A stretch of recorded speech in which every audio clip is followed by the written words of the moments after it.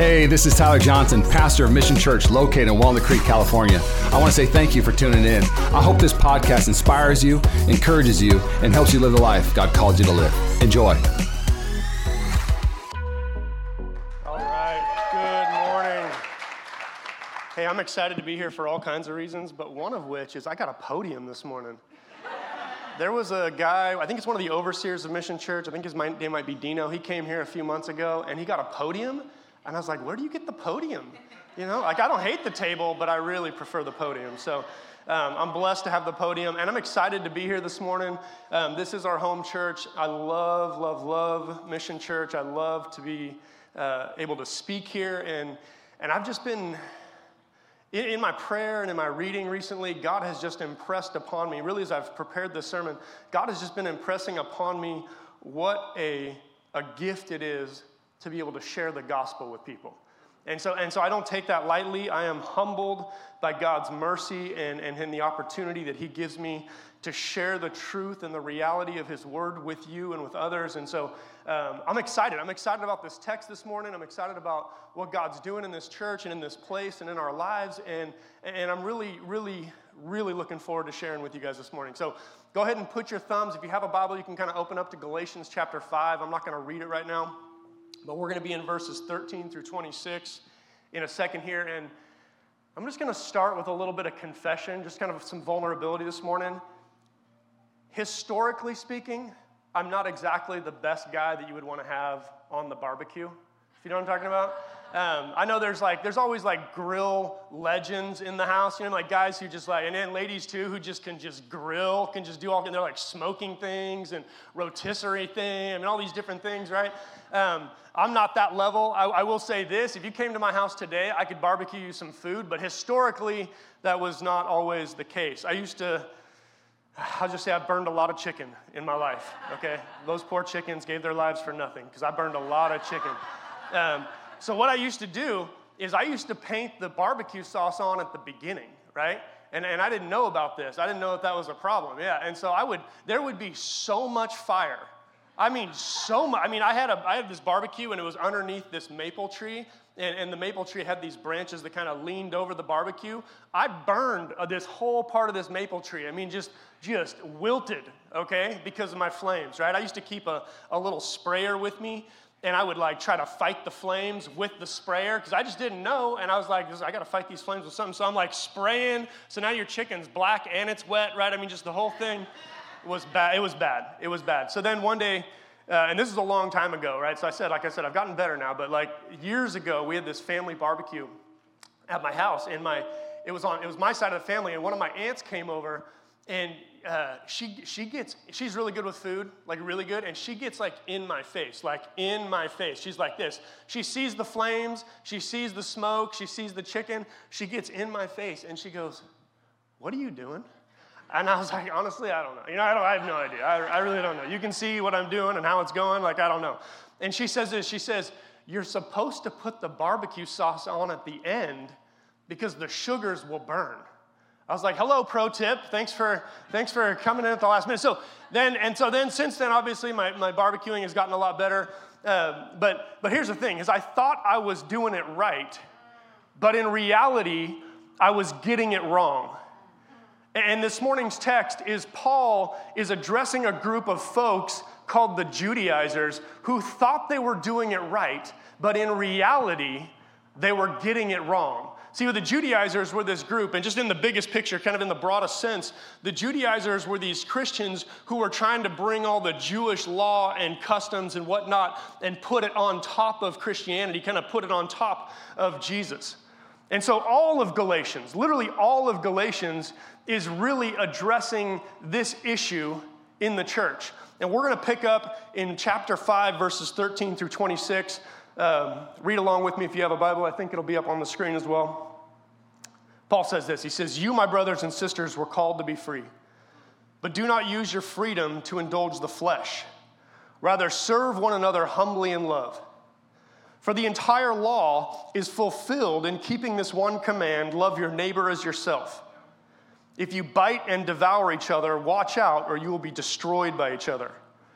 So I say, walk by the Spirit, And you will not gratify the desires of the flesh, for the flesh desires what is contrary to the Spirit, and the Spirit what is contrary to the flesh. They are in conflict with each other, so that you are not to do whatever you want. But if you are led by the Spirit, you are not under law. The acts of the flesh are obvious: sexual immorality, impurity and debauchery, idolatry and witchcraft, hatred, discord, jealousy, fits of rage, selfish ambition, dissensions, factions, and envy, drunkenness, orgies, and the like. I warn you, as I did before, that those who live like this will not inherit the kingdom of God. But the fruit of the Spirit is love, joy, peace, patience, kindness, goodness, faithfulness, gentleness, and self-control. Against such things there is no law. Those who belong to Christ Jesus have crucified the flesh with its passions and desires, and since we live by the Spirit, let us keep in step with the Spirit. Let us not become conceited, provoking and envying each other. Let me pray. Father, we are grateful. Grateful because you have given us this word. You have given us literally this picture into truth and what it means to walk with you and to live in you. And God, I pray that you would enlighten the eyes of our hearts this morning, Lord. I pray that you would open doors in our lives, that you would bring freedom and peace and joy and all the good things of your Spirit, Lord. And I pray that whatever I say, God, would be used only to point to you. And we are grateful in Jesus' name. Amen, amen. So the title of my message this morning is Fruit and Freedom, and we're just going to talk about two things in the biggest picture. We're going to talk about freedom of the Spirit, and then we're going to talk about the fruit of the Spirit. So starting in verse 13, Paul says, you, my brothers and sisters, were called to be free, which is great. That's good news, but freed from what? Now, Jesus, in the biggest picture, again, Jesus dies, he gives his life, he is resurrected from the grave, and so Jesus has freed us from all kinds of things: sin, death, shame and guilt, the power of Satan, all kinds of things. But Paul is speaking specifically about two things in this text when he talks about freedom. The first is he's talking about being freed from the bondage of law or religion, which is important. It's incredibly important. And the second is he's talking about being freed from the bondage of our flesh. And so I want to take a minute and talk about being freed from the bondage of law or religion. Again, this is really Paul's main point throughout the book of Galatians, because what's happening here in this church is that these guys, the Judaizers, what they're doing is they're trying to take all of these Jewish laws that Jesus essentially has fulfilled, and they're trying to stack them back up on top of the name of Jesus. And so what they're trying to do is tell folks that, you can have Jesus, but you also need to do this stuff too. You can have Jesus, but you need all these other things. You got to continue to do all these other things as well. And there actually ends up being kind of three types of Judaizers.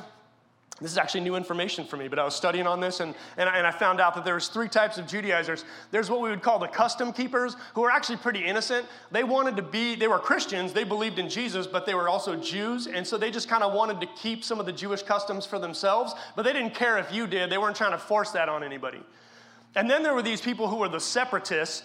They didn't care if you weren't a Jew, but they didn't want to hang out with you, right? So they were like, we're going to do the Jewish thing, and we want to be separate as Christians, but if you're not going to do the Jewish thing as a Christian, that's fine. Do whatever you want to do. Not healthy, but that's what they were doing.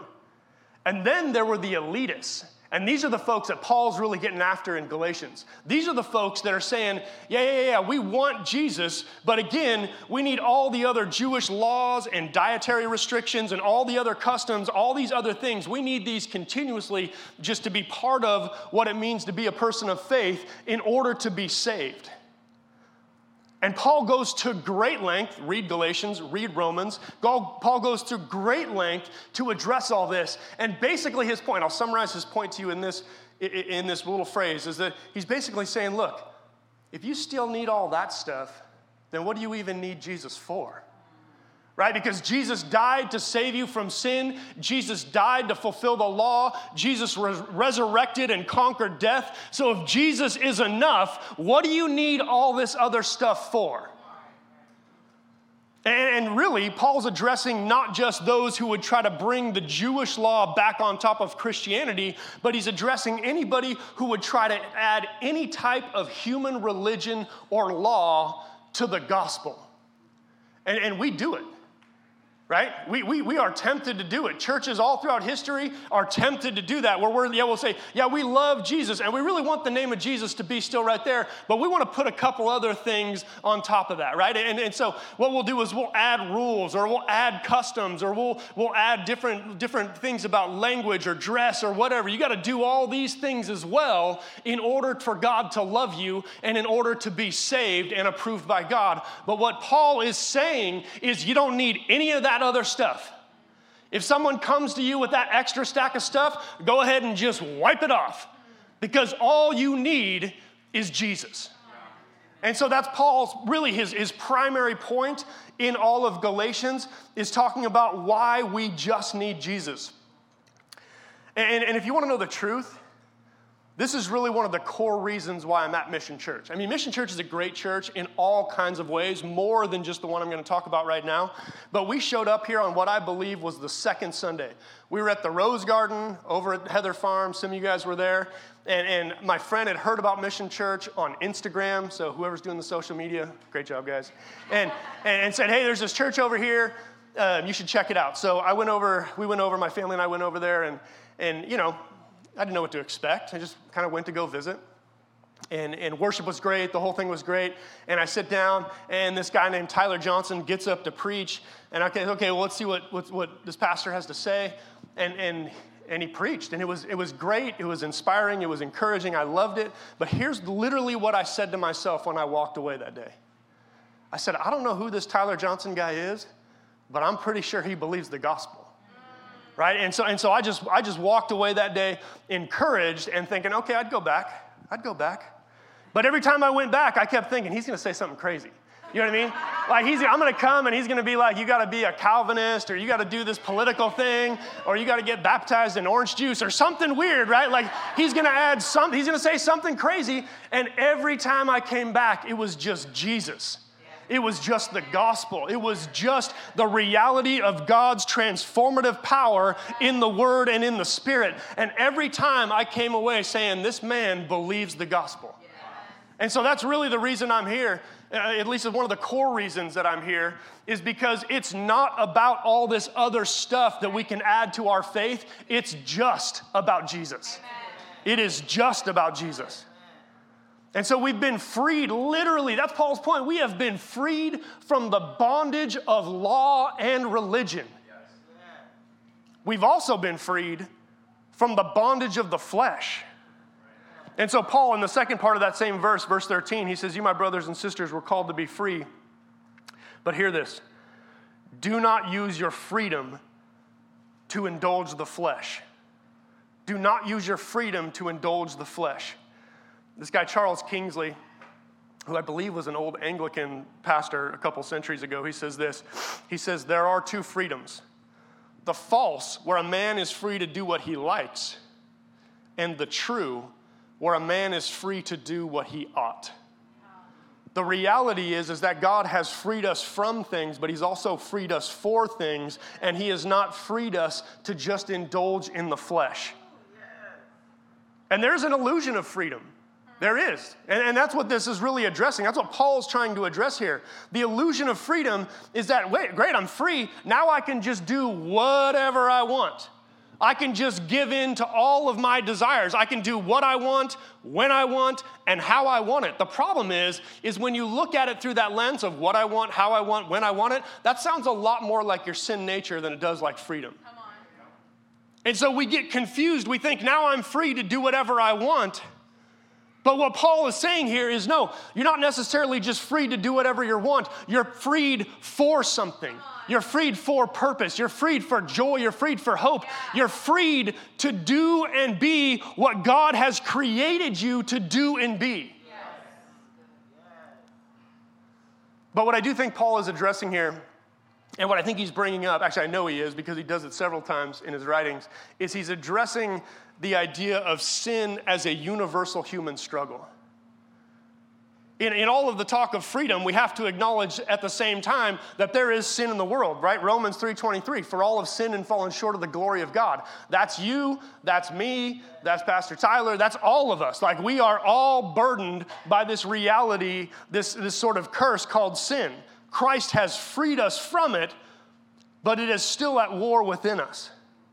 And really, that's what Paul's talking about in verse 17. So if you pick that up with me, he says, for the flesh desires what is contrary to the Spirit, and the Spirit what is contrary to the flesh. So these two things that operate inside of us now want different things. They have different plans. They have different agendas. The flesh desires what is contrary to the Spirit, and the Spirit what is contrary to the flesh. And here it is, they are in conflict with each other so that you are not to do whatever you want. Look, if you've followed Jesus for any period of time, you know the reality of that conflict. And I don't necessarily mean to paint this picture of our faith being like tumultuous and rocky and struggle, although there is that. That is real.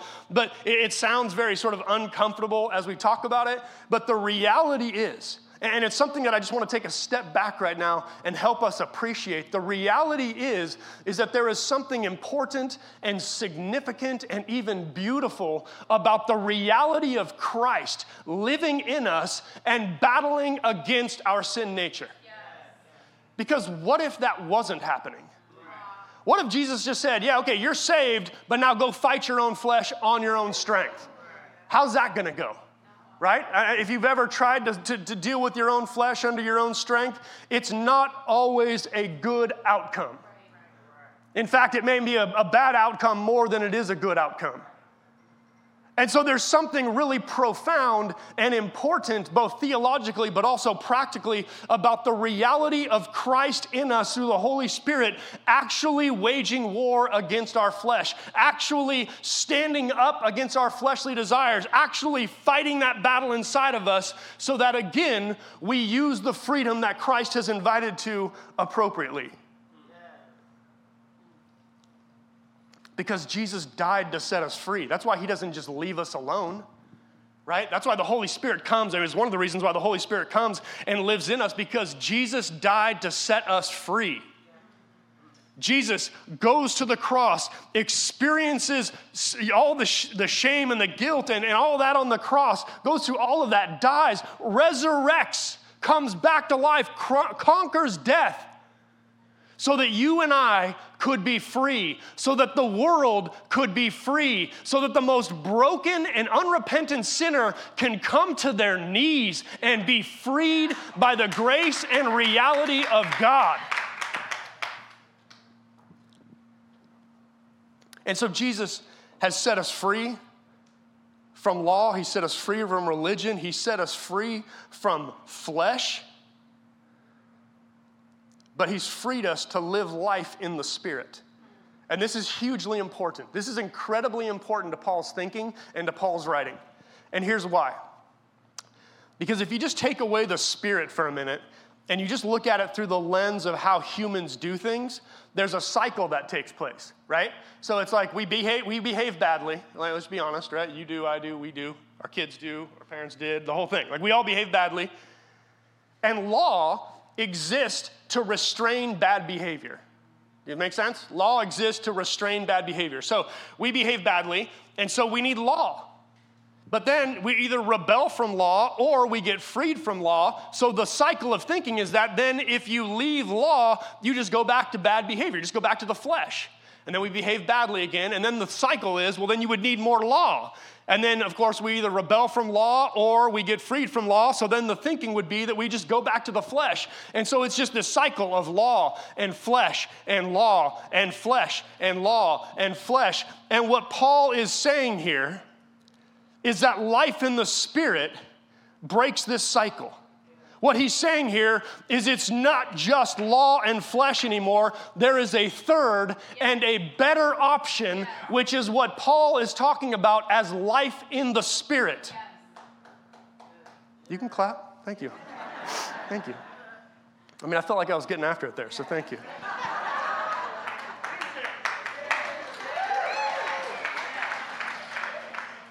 There's a third and better option, which is life in the Spirit. And this is what Paul is talking about. This is explicit in the text. He says in verse 16, so I say, walk by the Spirit, and you will not gratify the desires of the flesh. It's spirit over flesh. But then, just 2 verses later in verse 18, which again, it's interesting that those two things capstone verse 17 about the conflict that's in us. But anyways, verse 18, Paul says, but if you are led by the Spirit, you are not under law. So it's spirit over flesh. It's also spirit over law. God has given us a way that transcends and supersedes these other options. And if you look at it, really, these things are in different categories, right?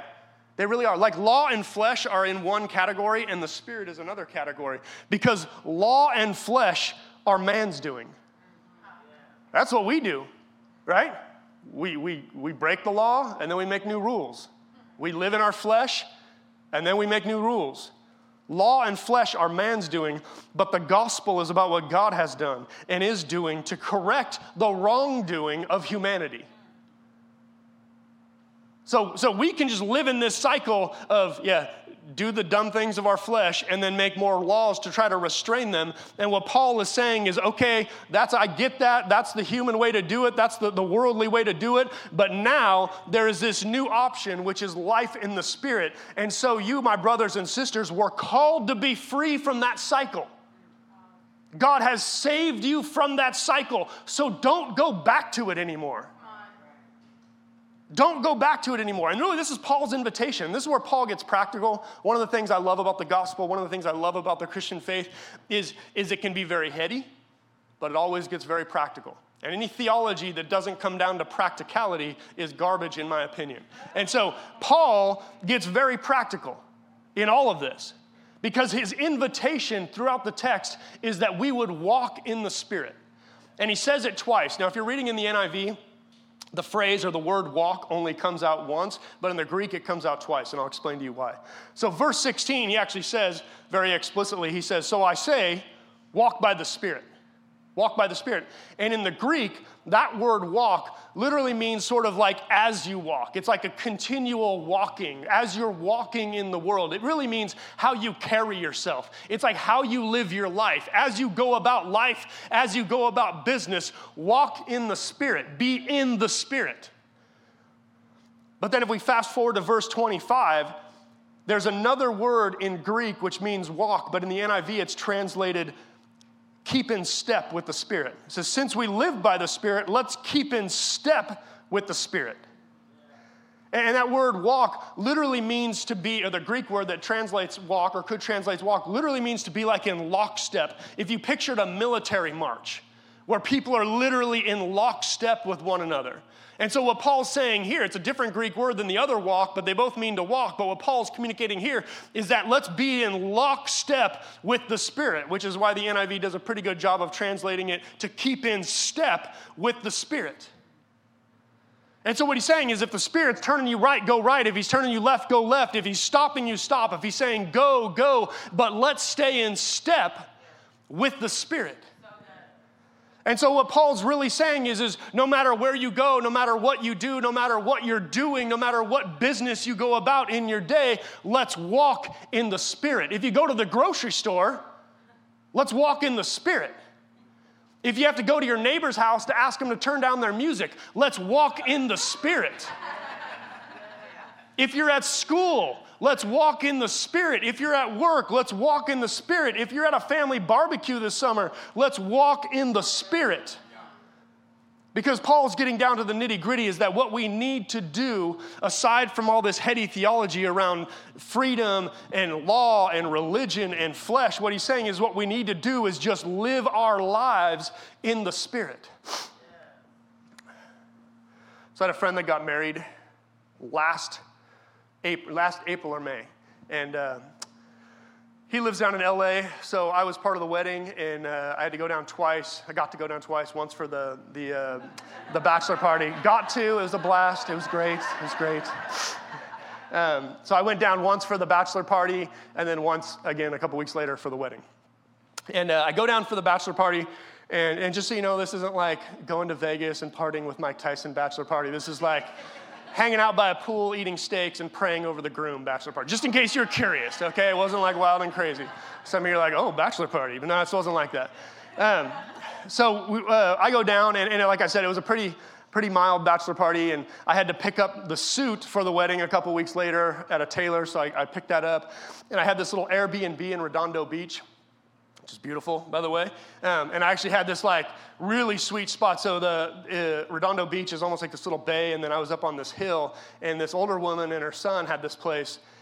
And it was just kind of a modest but very beautiful place that overlooked the whole bay and the downtown area. I could see the ocean. It was fantastic. And I had my own private entrance. I mean, it was just a great little spot. And so, like I said, bachelor party's pretty, we were over by like 10:30, 11. I'm cruising back up to my Airbnb, and I'm walking up the stairs to my room, and there is a grown man coming out of my room and locking my door with a key. I was like, that doesn't make me feel comfortable or safe. And he's walking out, and I'm like, well, maybe it's the sun. And then as I get closer, I realize, that's not the sun. This is some stranger. So and this is the best. This is actually my favorite part of the whole story, is I'm going up the stairs, and he's coming down, and he looks at me, and he's like, what's up? Like he was just going to walk by, like that wasn't a big deal, right? And I'm like, whoa, right? So I kind of stop him, and I said, hey, that's my room. And he's like, well, it was supposed to be my room. And long story short, he thought he had reserved this room with the host for a month, and she then booked me in there. So, that wasn't awkward at all. And so he was all right. He was a nice guy. He introduced himself. His name was Joe. In my mind, I call him Crazy Joe. Joe was a little amped up for 11 o'clock at night. I don't know I'm not going to go anywhere with that other than where you might go, but Joe was a little amped up, and he goes on to tell me this whole thing. And so I listened to his story, and I just said, look, Joe, I just need to know this. I don't know you. I just need to know this. Is all my stuff in my room? That's what I asked him. Is all my stuff in my room? And he said, oh, yeah, I saw your surfboard. I had 3 things in the room. I had my surfboard, a bag full of clothes, and then I had the suit that I had just bought. And he goes, oh, yeah, I saw all your stuff. Yeah, it's all there. I said, great. Good night. And I went to bed. Well, I didn't go to bed. I went into my room, and I opened the door, and I first do like a visual scan to see, right? So surfboard, check. Bag full of clothes, check. Suit, not check, right? I'm like, oh my gosh. So I run back out, and this is Joe. He was nuts, man. So he's by the corner of the house, like leaning out with his phone, taking a picture of the room. And I'm like, Joe's going to kill me in the middle of the night. That's what he's going to do. Joe is going to come back in the middle of the night, and this is all going to be a bad story that you're going to see on TV someday. And then I survived, just so you know. But I go back to Joe, and I'm like, bro, I think you might have grabbed my suit. And he's like, oh, the suit. And I was like, yeah, the suit. And then he gives me this whole story about how he thought the suit was his and all this stuff, and he got confused. And I was like, all right, okay. I kind of want to believe you, Joe, but I don't believe you, so can I just get my suit? And he pulls it out, and the suit had this bag on it that had been tied. Well, he had untied it, so he had seen the suit. And I don't know if he just thought that dark blue suit was his. He's like, I didn't have a suit like this before, but it must be mine. But he tried to take my suit. So I get my suit back, and there's actually more of the story, but I don't have time to tell it to you all. But come talk to me later. I'll give you a little more of the story. But anyways, here's the thing, is Joe claims to be innocent, but he was trying to steal something from me. And here's the thing. Here's the reason I share that, is because the law and the flesh both claim to be innocent. They claim to be there for good reasons, but they are both trying to steal something from you. And namely, the law and the flesh will try to steal the freedom that God has made available to you in Christ and the Spirit. And so Paul starts by saying, look, you are called to be free. You are called to be free. And so we have freedom in the Spirit, but here's what we also have, which is the fruit of the Spirit. You see, Paul is painting a picture throughout this whole thing of a Spirit-filled life. And the fruit of the Spirit, I mean, it's a pretty popular verse. Most of you have probably read it or know it or memorized it. When I first got saved, I was discipled by my pastor, and he invited me / made me memorize a whole bunch of Scripture. And I memorized this passage, and I didn't really understand it at first. And it took years for me to understand what Paul was saying in all of this. But the fruit of the Spirit is this wonderful picture of Spirit-filled life. But Paul doesn't just jump into the fruit of the Spirit. He actually begins with contrast. He starts with, in verse 19, the acts of the flesh. And I'm going to be honest, it's a rough list. I mean, it's not a comfortable list. You read this list and you're like, oh man, it's embarrassing, it's uncomfortable. I'm going to read it for you just to make you uncomfortable. It says, the acts of the flesh are obvious. Sexual immorality, impurity, and debauchery, idolatry and witchcraft, hatred, discord, jealousy, fits of rage, selfish ambition, dissensions, factions, and envy. That sounds a lot like the internet these days. Drunkenness, orgies, and the like. I love how he just throws it on there, and the like. Like anything else that's like this, it's also on the list. You know what I mean? The list gets longer, is what Paul's saying. He's like, I don't have enough time to go through the whole list, but there's a whole bunch of stuff, and here's a few examples, right? But what's interesting is that Paul doesn't call this the fruit of the flesh. And I could be reading between the lines biblically a little bit here, so you can take this or leave it, do whatever you want with it. But I really believe that Paul's intentional by not calling this the fruit of the flesh. Because it seems like it would be easy to say the fruit of the Spirit, and here's the fruit of the flesh. Because fruit just means what is being produced, and this is what the flesh produces. But Paul doesn't call it the fruit of the flesh. You see, fruit has a biblical history.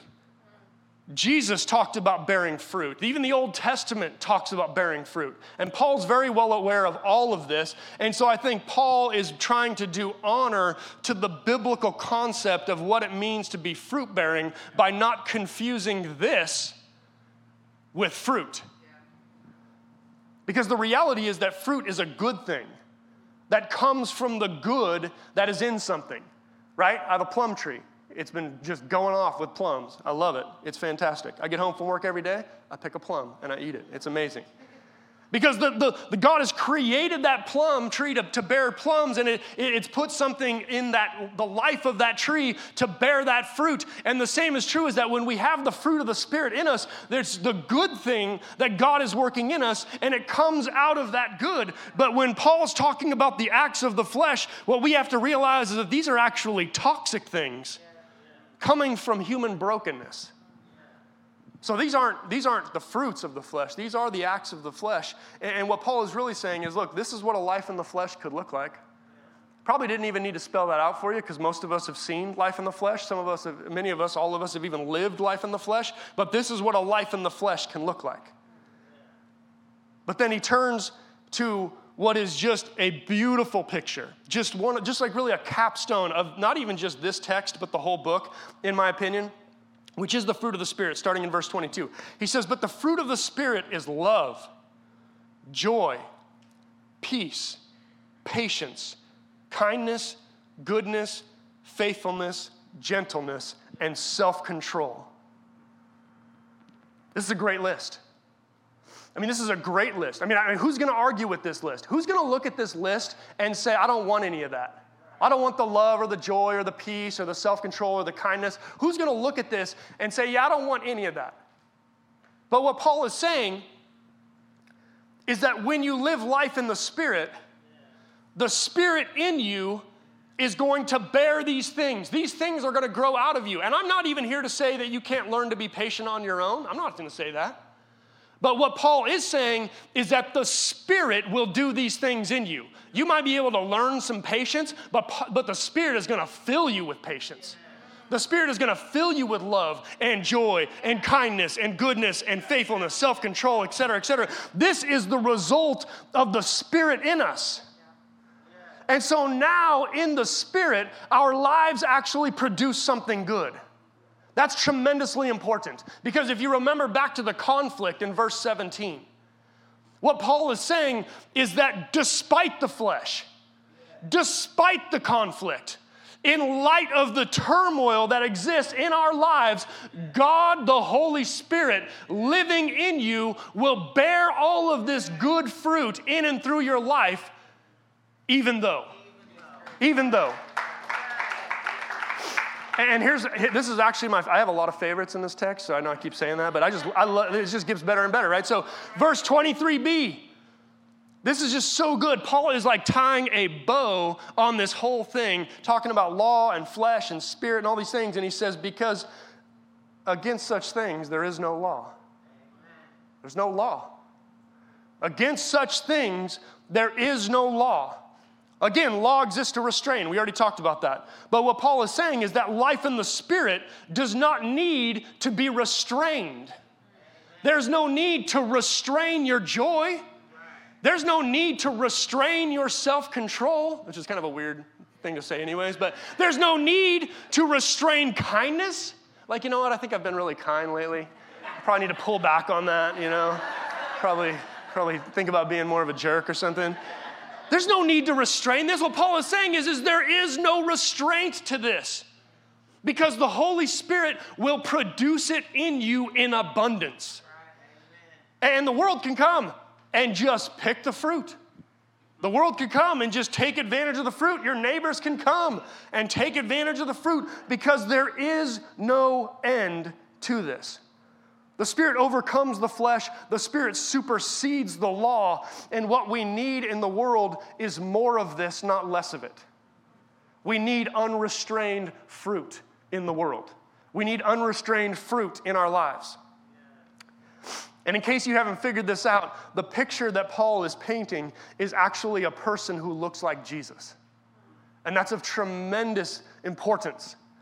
All throughout Paul's theology, the picture that he's painting here is someone who looks like Jesus. There's a theological word that we use, a biblical word that we use called sanctification. It means to be made more holy or to look more like Christ in essence, is sort of the boiled down version of all that theology.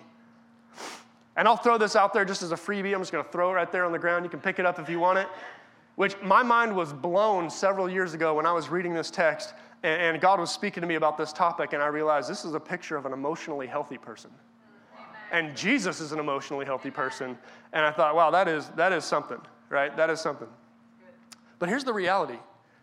What Paul is talking about here is that as we live life in the Spirit, we're freed. And we're freed from all this other stuff, but we're freed for fruitfulness. And as we're freed to be fruitful, people will see Jesus in us. Because here's what the world needs to see. Jesus. The world needs to see Jesus. I mean, I'm going to be honest, like I need to see Jesus in you. The world desperately needs to see Jesus in you. When the world looks at us, and I'm talking about you as an individual, I'm talking about us as Mission Church, but I'm also talking about us as the global, universal, historical body of Christ, right? Like the church universal, the people of God, the people who profess the name of Jesus. When the world looks at us, they need to see Jesus. Because Paul's point is, well, what are the alternatives? They could see our religion. They could see that. That's not going to go well. Ain't nobody going to get saved by that. Nobody's going to get healed by my religion, right? I can make a whole bunch of rules and ask people to follow them. That ain't going to free anybody. So Lord willing, the world looks at us and does not see religion, but sees Jesus. But what's the other alternative Paul's talking about? Is they could see our flesh. Maybe worse, maybe just as bad as religion. You decide. You can talk about it at lunch after church. I don't care. But the reality is what Paul is saying is when the world looks at us, they can't see our religion. They definitely can't see our flesh. What they need to see is Jesus. And so it gets back to that same idea of a boiled down practical theology. Because here's the reality of it is fruit is experienced in relationship. Fruit isn't just meant to be like put on a shelf. Right. I don't have much time left, but that's fine. You're fine. We're fine. Did you guys know that California is one of the biggest producers of almonds in the world? You didn't know that? I didn't know. I knew we produced almonds. I knew we had almond farms. I know a guy who grew up on an almond farm. By the way, he says it almonds, and they're passionate about that. They get passionate. I tried to argue with him once, and he just was like, He didn't try to entertain it. He was like, They call it almonds, but we have a ton of almond farms, whatever you want to do, tomato, and in California. And I didn't know this. We might be both actually. We're either the biggest producer or the biggest exporter or maybe both. I forget what the actual detail on that is. But check this out. Everybody here probably knows that the economy is a little wonky right now, to say the least. And there's a lot of global supply chain issues in the world right now. And because of all that, and because of the amount of almonds that are produced in California, 1.3 billion pounds of almonds are sitting right now in the state of California. Is that crazy? Now, I can't even picture 1.3 billion. That's billion with a B, by the way. Billion pounds of almonds. I can't, how big is that? If you just put it in a big pile, how big is it? I have no idea. Is it as big as Mount Diablo? Is it as big as my house? I have no idea, right? I can't even really conceptualize 1.3 billion pounds of almonds. But here's what I thought was interesting. I was reading this article about it, and they were saying the good news is that almonds have a shelf life, a really long shelf life. And so somewhere in California, probably in several places, there's just big warehouses full of almonds right now, and there's no place for them to go. Which is crazy, because almonds weren't meant to be put into our houses. Wow. That's the fruit of that tree. It's meant to be consumed, it's meant to be enjoyed, it's meant to be shared, it's meant to be given to people, but it's not meant to be put on a shelf. Right. And the fruit of the Spirit is relationally experienced. It's not meant to be put on a shelf. Fruit is meant for those around us, whether it's the people in the church, whether it's the people in the world. Fruit is meant to be shared, which then makes sense why Paul's entire text has a very explicit relational challenge. He says from the very beginning, he says, don't do all this other stuff, but rather serve one another humbly in love. For the entire law is fulfilled in keeping this one command, love your neighbor as yourself. But if you bite and devour each other, we'll add those to the list of the acts of the flesh. If you bite and devour each other, watch out, or you will be destroyed by each other. And then even at the end, he says, let us not become conceited, provoking and envying each other. This entire text has had a very relational tone the entire time, because the reality of fruit is it's meant to be enjoyed by others. And the reality of what Paul is talking about here is that in this life that we live in the Spirit, as again we go to the grocery store, or as again we go to our neighbor's house, or we go to the family barbecue, or we go to school or work or wherever it is, as we do these things, not only should we should be walking in the Spirit, but we should be handing out the fruit of the Spirit. As we go, people should be experiencing the love of Christ in us. People should be experiencing the joy of our salvation. People should be experiencing kindness and goodness and faithfulness and gentleness. And people should be marveling at our self-control. I don't know that many people have marveled at my self-control. I'm going to be honest. That's my confession. But I think they should be. I think they should be looking at us and saying, why are you like that? Why are you like that? I didn't really know about this event until after. I don't pay attention to things like this, so this wasn't on my radar. But then I found out about it after it had happened. Have you guys ever heard of the Fire Festival? Yeah, some of you have. Some of you watched that Netflix documentary. So did I. We're all bad people. So what happened was I found out about this thing called the Fire Festival, and I was like, holy smokes, that's crazy. I was like, that is crazy. And I didn't really have much more information, but then I saw that there was a Netflix documentary, and I had to watch it. I'm not giving it any sort of recommendation, because it has some stuff that may not be uplifting and encouraging, if I say it like that. But it's like a train wreck, It's just like a dumpster fire. You just can't take your eyes off of it. So I just kept watching it. And really what the Fire Festival is this. These guys, they were like these kind of entrepreneurial guys. They had all this, and they had a bunch of money, and they had this idea, which is they wanted to throw this giant music festival on a private island in the Bahamas. Now, I'm not into that kind of thing, but if you are, it sounds like a lot of fun. It sounds like a good time. So they had this whole vision of we're gonna get an island in the Bahamas, and at one point they actually owned an island. This is crazy. They actually bought an island in the Bahamas. And then it got taken away from them, I think. I'm not really sure how that worked out. But anyways, they were going to buy an island in the Bahamas, and they were going to throw this huge music festival. They were going to have all these bands come, and it was going to be high-end and luxury and all this stuff. And it was going to be food and drink, and you could get a bungalow on the beach, or you could get all these different accommodation options, all these different things. And so they like scored the island or some piece of an island or something. I'm fuzzy on that detail. But then what they ended up doing was they brought all these like models. Like they got all these models together and they went to the Bahamas and they started this huge marketing campaign.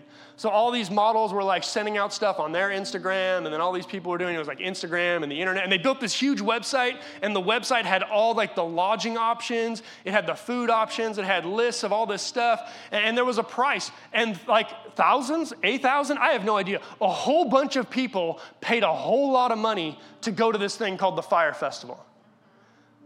And if you're familiar with the story at all, eventually they showed up for this Fire Festival, and these guys had delivered on none of it. None of it. I mean, they had a spot on the Bahamas. That's all they had. But they didn't have any bands. At one point, Blink-182 was going to show up, but I guess they didn't. I mean, you ain't going to fly to Bahamas for Blink-182 anyways. But maybe you would. Maybe you're a big fan. I shouldn't have said that. I don't know. Maybe they're great guys. I have no idea. But anyways, they didn't even show up. So all they had is like one local band that like played a set. They had no accommodations. There were no beach bungalows, luxury resort style. All they had was tents. And people were literally fighting apocalypse style for the tents. I mean, it was crazy. It was crazy. Because at the end of this thing, what these guys had was a brilliant marketing campaign. They had a brilliant marketing campaign. I mean, I actually am impressed by their marketing campaign. They had the ability to market this thing like nobody else. But they were completely incapable of delivering on their promises. They were literally incompetent in terms of their ability to deliver on the promises that they had made. And that's what Paul is saying here. Throughout this text, he's saying the flesh is going to promise you things. The flesh is going to promise you fulfillment. The flesh has this brilliant marketing campaign that we've all bought into at times, but it is literally incapable on delivering its promises. The flesh can't fulfill your life. Your sin nature can't fulfill your life. Giving in to your own wants and desires will never fulfill your life. And religion likewise has a brilliant marketing campaign.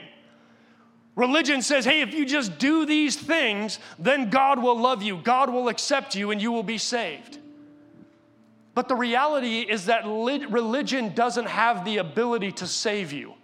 Paul makes that point very explicitly. Law does not have the ability to save you. The only thing that is going to save you is the name of Jesus. Quite literally, the only thing that is going to save you is the name of Jesus. It's not going to be law. It's not going to be flesh. It's not going to be any of those things. No matter what campaign they try to make for you, the reality is that it's Christ and Christ alone. Some of you are here today and maybe you haven't yet received the freedom that Christ has offered you. Some of you are here today and maybe you're just hearing about this reality of Christ and the freedom that he offers, and maybe you've come in here burdened by this world. Maybe you've come in here burdened by the flesh and by just the ongoing cycle of what it looks like to live in the reality of the flesh. Or maybe you've even been burned by some religion. Maybe you've been turned off by what appears to be just law and religion in the world. I'm going to ask that we close our eyes, we bow our heads. And if you're here in this room today, and you're ready to say, I'm done with the flesh, I'm done with the world, I'm done with all this nonsense, but I am here to receive the freedom of Christ, please raise your hand. Go ahead and just raise your hand. I see that hand. Anybody else? I see that hand. I see that hand. Those are great decisions today. We can clap for that. Just keep your eyes closed, keep your head bowed. If you're here this morning and you've been doing the religion thing, you've been in the church, but you've been doing it religiously. You've been adding laws or rules to the name of Jesus. I'm just going to ask you, I'm not even going to necessarily ask you to raise your hand, but I just want to give you the opportunity in this moment to just repent of that. And acknowledge again in this moment that it's not your rules or your laws that save you, but it's Jesus. It's not any of the things that you can stack onto his name. It's just Jesus. You can open your eyes. You can stand up. We're grateful for what God is doing in this place. I'm going to say a prayer, and church, you can say it with me. Father, we acknowledge that we are sinful. And we acknowledge that we are tempted to just add law. But we look to you, Jesus. We receive what you have for us today. Salvation, hope, freedom, truth, the fruit of the Spirit. And we pray all this, Jesus, with gratitude in our hearts. And all God's people said, amen. Thanks again for listening to the Mission Church podcast. If you enjoyed it, make sure you subscribe so you can keep up on our weekly sermons. If you're in the Bay Area, we invite you to come join us on Sundays. You can find all the details on our website at missionchurchca.com. Again, thanks so much for listening, and we hope to see you soon.